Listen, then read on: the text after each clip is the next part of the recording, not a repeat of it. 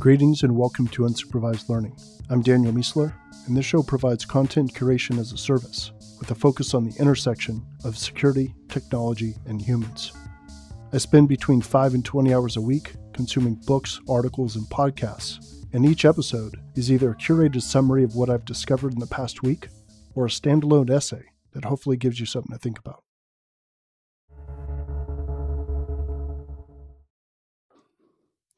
All right, welcome to episode 190. Starting off with security news, there are some seriously nasty Windows RDP bugs still out there. And if you have RDP facing the internet, you want to make sure you are patched. And even better, try to get the RDP off the internet and replace it with VPN as soon as you can, although you're probably already trying to do that. A huge survey of firmware security has found virtually no improvement over the last 15 years. People seem to be surprised by this, but it's exactly what I would have predicted based on my analysis on why we still have insecure software, which is basically for most people not in the industry, our current state is actually fine. Everything is working perfectly, and there's no real reason for people to change yet. Once people start getting hurt and dying, that will absolutely change pretty quickly. NYPD has over 82,000 people's DNA in a database, and the program has little visibility and oversight. And a lot of people are concerned about that for good reason. Basically, anyone interacting with the department for whatever reason, or if they're part of an investigation where they ask to get DNA from the person, it's all just going into a database, and there's not really anyone looking over that. Texas has been hit by 20 different ransomware attacks against government agencies. It's obvious at this point that smaller government jurisdictions are very often some combination of like insecure, underskilled, and understaffed, and willing to pay things to keep things running. And attackers have figured this out, and that's a problem because now they're just going after more and more of these small governments, and they're getting paid. It's lucrative, and they're taking advantage. Google wants to reduce the lifespan of HTTPS certificates to 1 year. I think this might be a good idea. I think there'll be a lot more outages for people who don't have good asset management on their certificates, but I like the idea of a bad certificate being issued only lasting for a year as opposed to going longer. A biometric security company called Suprema publicly exposed millions of people's information, including names, fingerprint data, and photos. And yeah, it's a security company around biometrics. I assume it's like authentication hardware or something like that, or hardware or software, and not actually securing biometric data, because that would be sad. Palantir is valued at over $20 billion and has at least 29 active contracts with the government, including all 4 branches of the military, ICE, Border Patrol, and Homeland Security. It also has numerous contracts with police departments throughout the United States. This is a company, Palantir, that I'm in awe of in like the purest original sense of the word. It's a combination of wonder, respect, and fear. The stuff they're doing is really exciting. It has a lot of potential to help people, and it's just so much potential to just be used to really, really control populations and harm populations. I really, really hope that there's some smart people with good ethics somewhere trying to keep a handle on this. Advisories this week: Windows RDP, already talked about. Adobe, as per usual. Patch Tuesday was recently. SAP had a whole bunch of critical vulnerabilities, so if you have SAP, you want to check that out. And company-wise, Cloudflare has filed for an IPO. Technology news: Polarity just raised $8 million to monitor people's screens continuously and provide enrichment and context to what they're looking at. So imagine it's watching actually what's being displayed, like text or videos or whatever. And it's like, I believe it's like doing research in the background and then giving you like rollovers or pop-ups on the things you're looking at to provide context. I think that's cool, but I also worry a little bit about anytime something's monitoring everything, like, okay, how often is it parsing it? What is it looking at? How does it know to mind its own business at certain times? And where are all those feeds being stored, right? There's just a lot of questions that need to be answered for that, but it seems pretty cool. Amazon is evidently mobilizing an army of employees called ambassadors to talk about how much they love working in Amazon warehouses. This could either be really bad or really good. I think if it's going to be bad, though, it would look something like an employee who's miserable and hates their life, but the only thing keeping them from like being homeless was their job, which they actually still hate, right? So they hate the job, but they really, really need the job. And then their boss comes to them and says, hey, you've been given an opportunity to talk about how much you love this job publicly, right? I mean, what are you going to say? You're going to say, yeah, absolutely. I would love the opportunity. Thank you so much for picking me. And then you get on Twitter, talk about how much you love your job.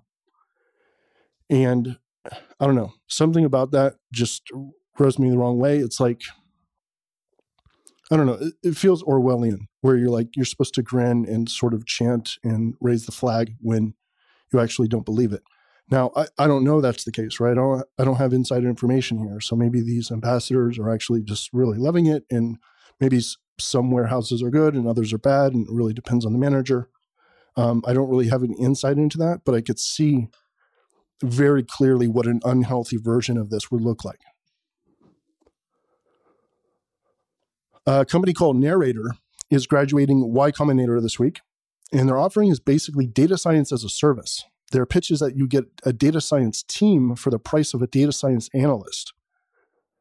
I'm really curious how this would scale, but I'm definitely intrigued, to see how they do. And evidently they already have some customers and are looking to get more. And they did graduate from Y Combinator, so I mean that's something.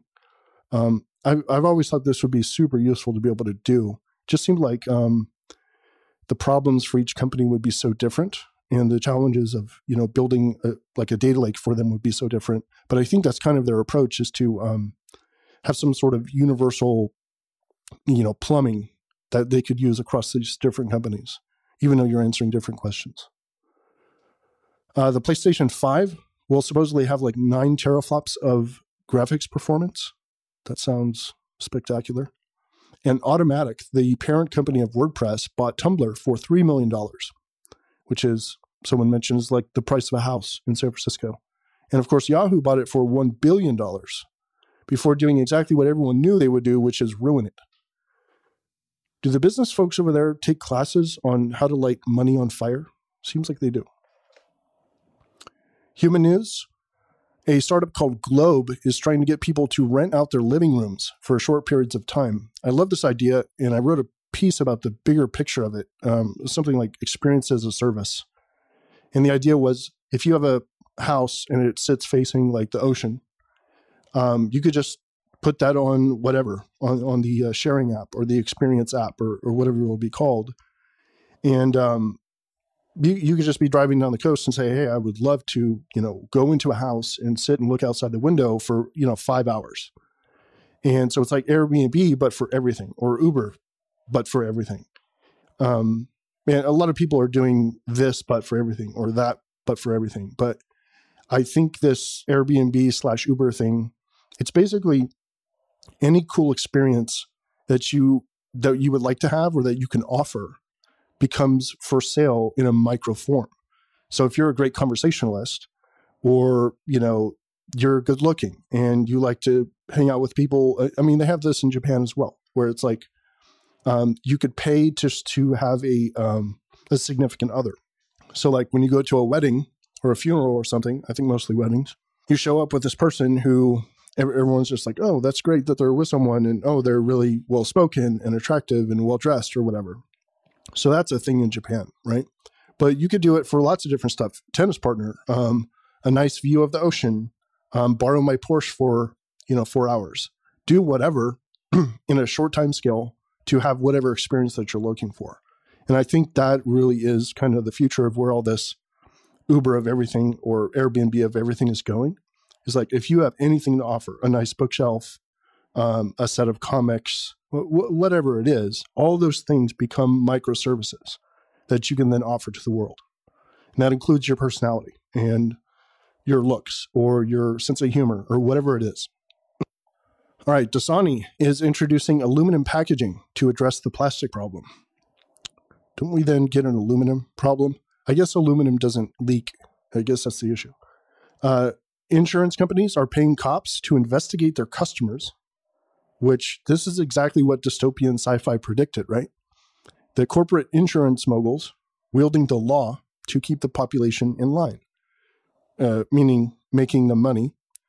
And if you add in the optional or soon to be compelled, most likely, or almost compelled, but still optional, wearable usage, right?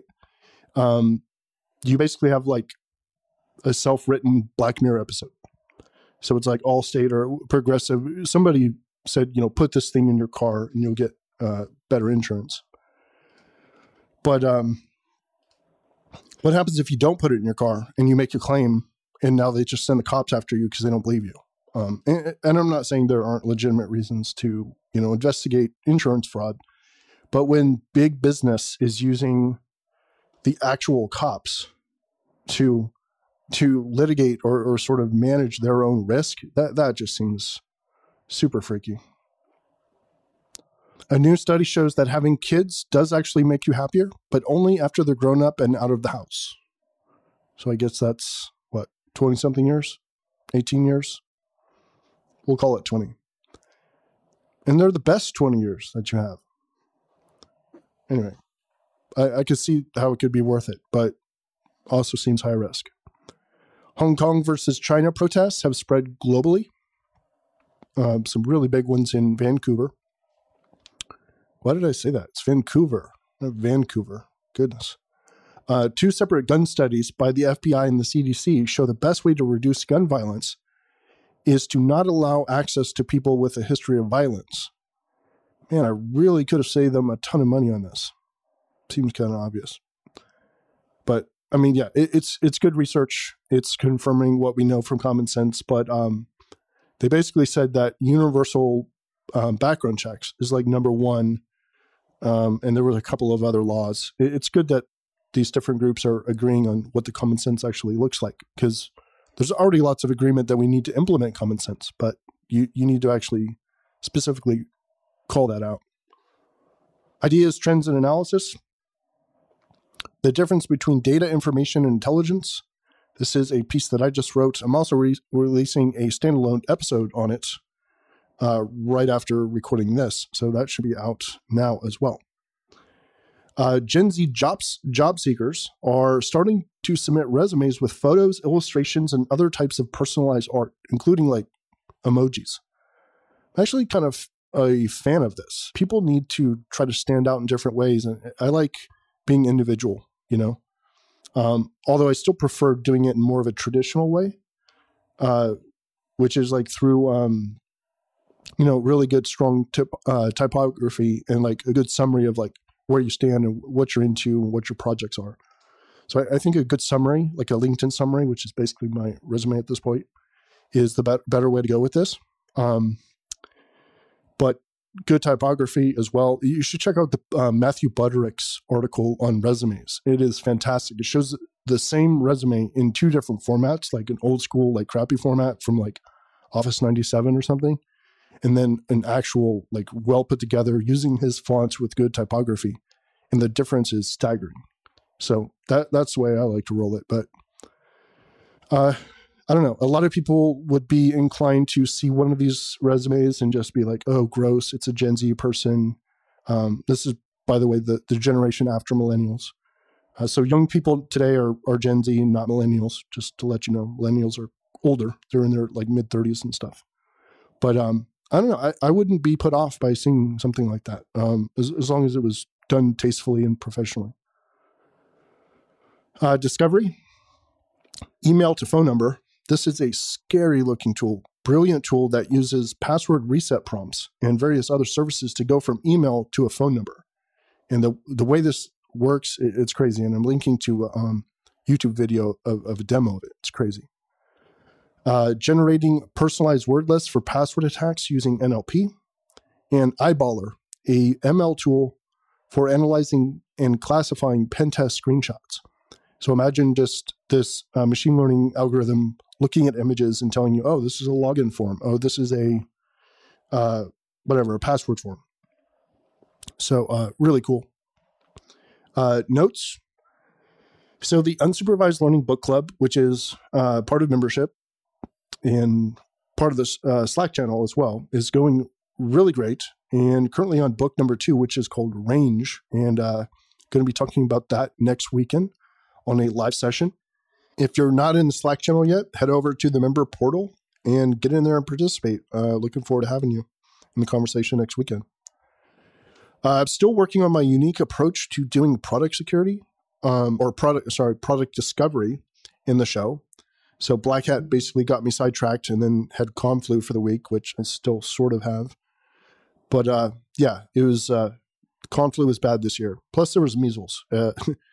Got a bunch of people got emails from Black Hat saying if you were here or here or here, there was active person with measles while you were there. So that's no fun, but I don't think I have that. I think it's just Conflu. But yeah, this product discovery thing, it's going to be really cool. I'm basically going to surface the coolest stuff from all over the internet in terms of like small little gadgets, cool services you could use, stuff that you probably won't see anywhere else or too many other places.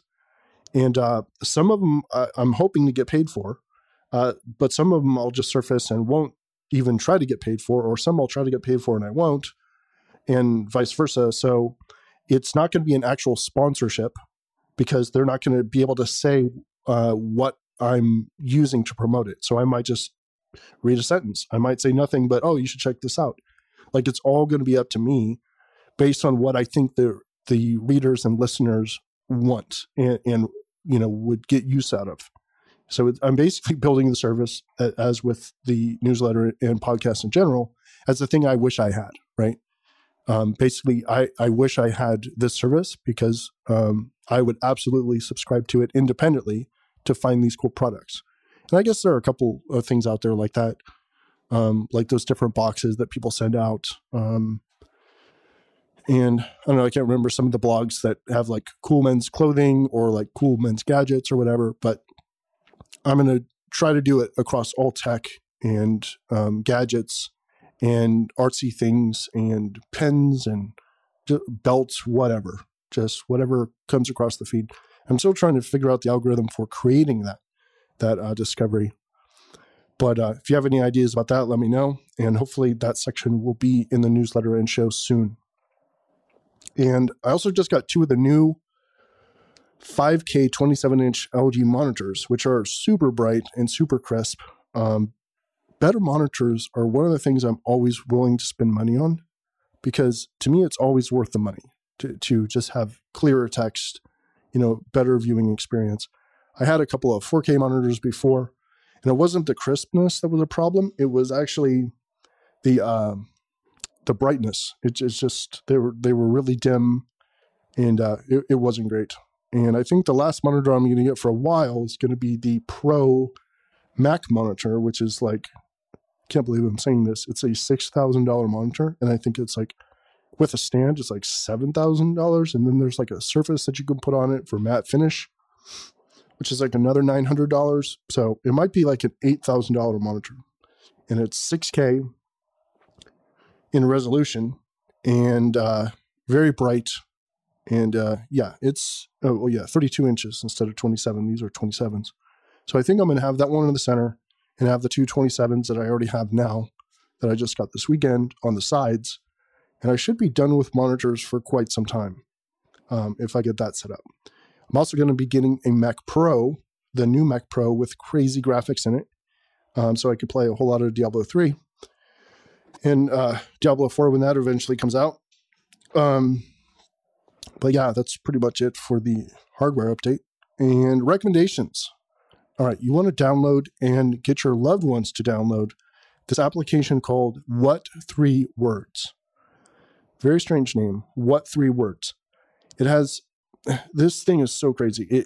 The creator of this thing has built a 3-word tag for every 3 meter square location on Earth. So 3 meters square, that's a pretty small little section of the ground, right? So you can share this with anyone who's trying to find you. So if you're trying to meet them at a concert, if you're trying to, get picked up by the fire department, you want to tell the EMS. This is huge with first responders and like emergency response people. They really advocate people downloading it, because you don't need a cell connection. You just need an internet connection. Well, to be able to send it, you do. And then, of course, the GPS gives you the 3 words. So what's crazy about it is the 3 words are very simple words. It's like car face dog. I'm pretty much guarantee you car face dog is an actual location on Earth. And those 3 words point to a tiny little 3-meter square location on the planet. And just because of all the math things, only 40,000 words were needed to be able to build these 3-word combinations to be able to cover the entire planet. And that includes on the water. So that's a math problem for you. But that's what they did, and that's what the app does. So at any given moment, you can have someone pull up their location, and you could just get those 3 words. You could type those in. Of course, they could just send you the location as well, and you can get taken to their exact location. I think the person used to be a music organizer, like a band roadie, or I don't know, in a band or something like that. And he was always having trouble finding people at a venue. So that's where he had this idea, and I think that's when he built it. So cool idea. Definitely download it and tell other people about it. And the aphorism for the week: be as you wish to seem. Be as you wish to seem. Socrates.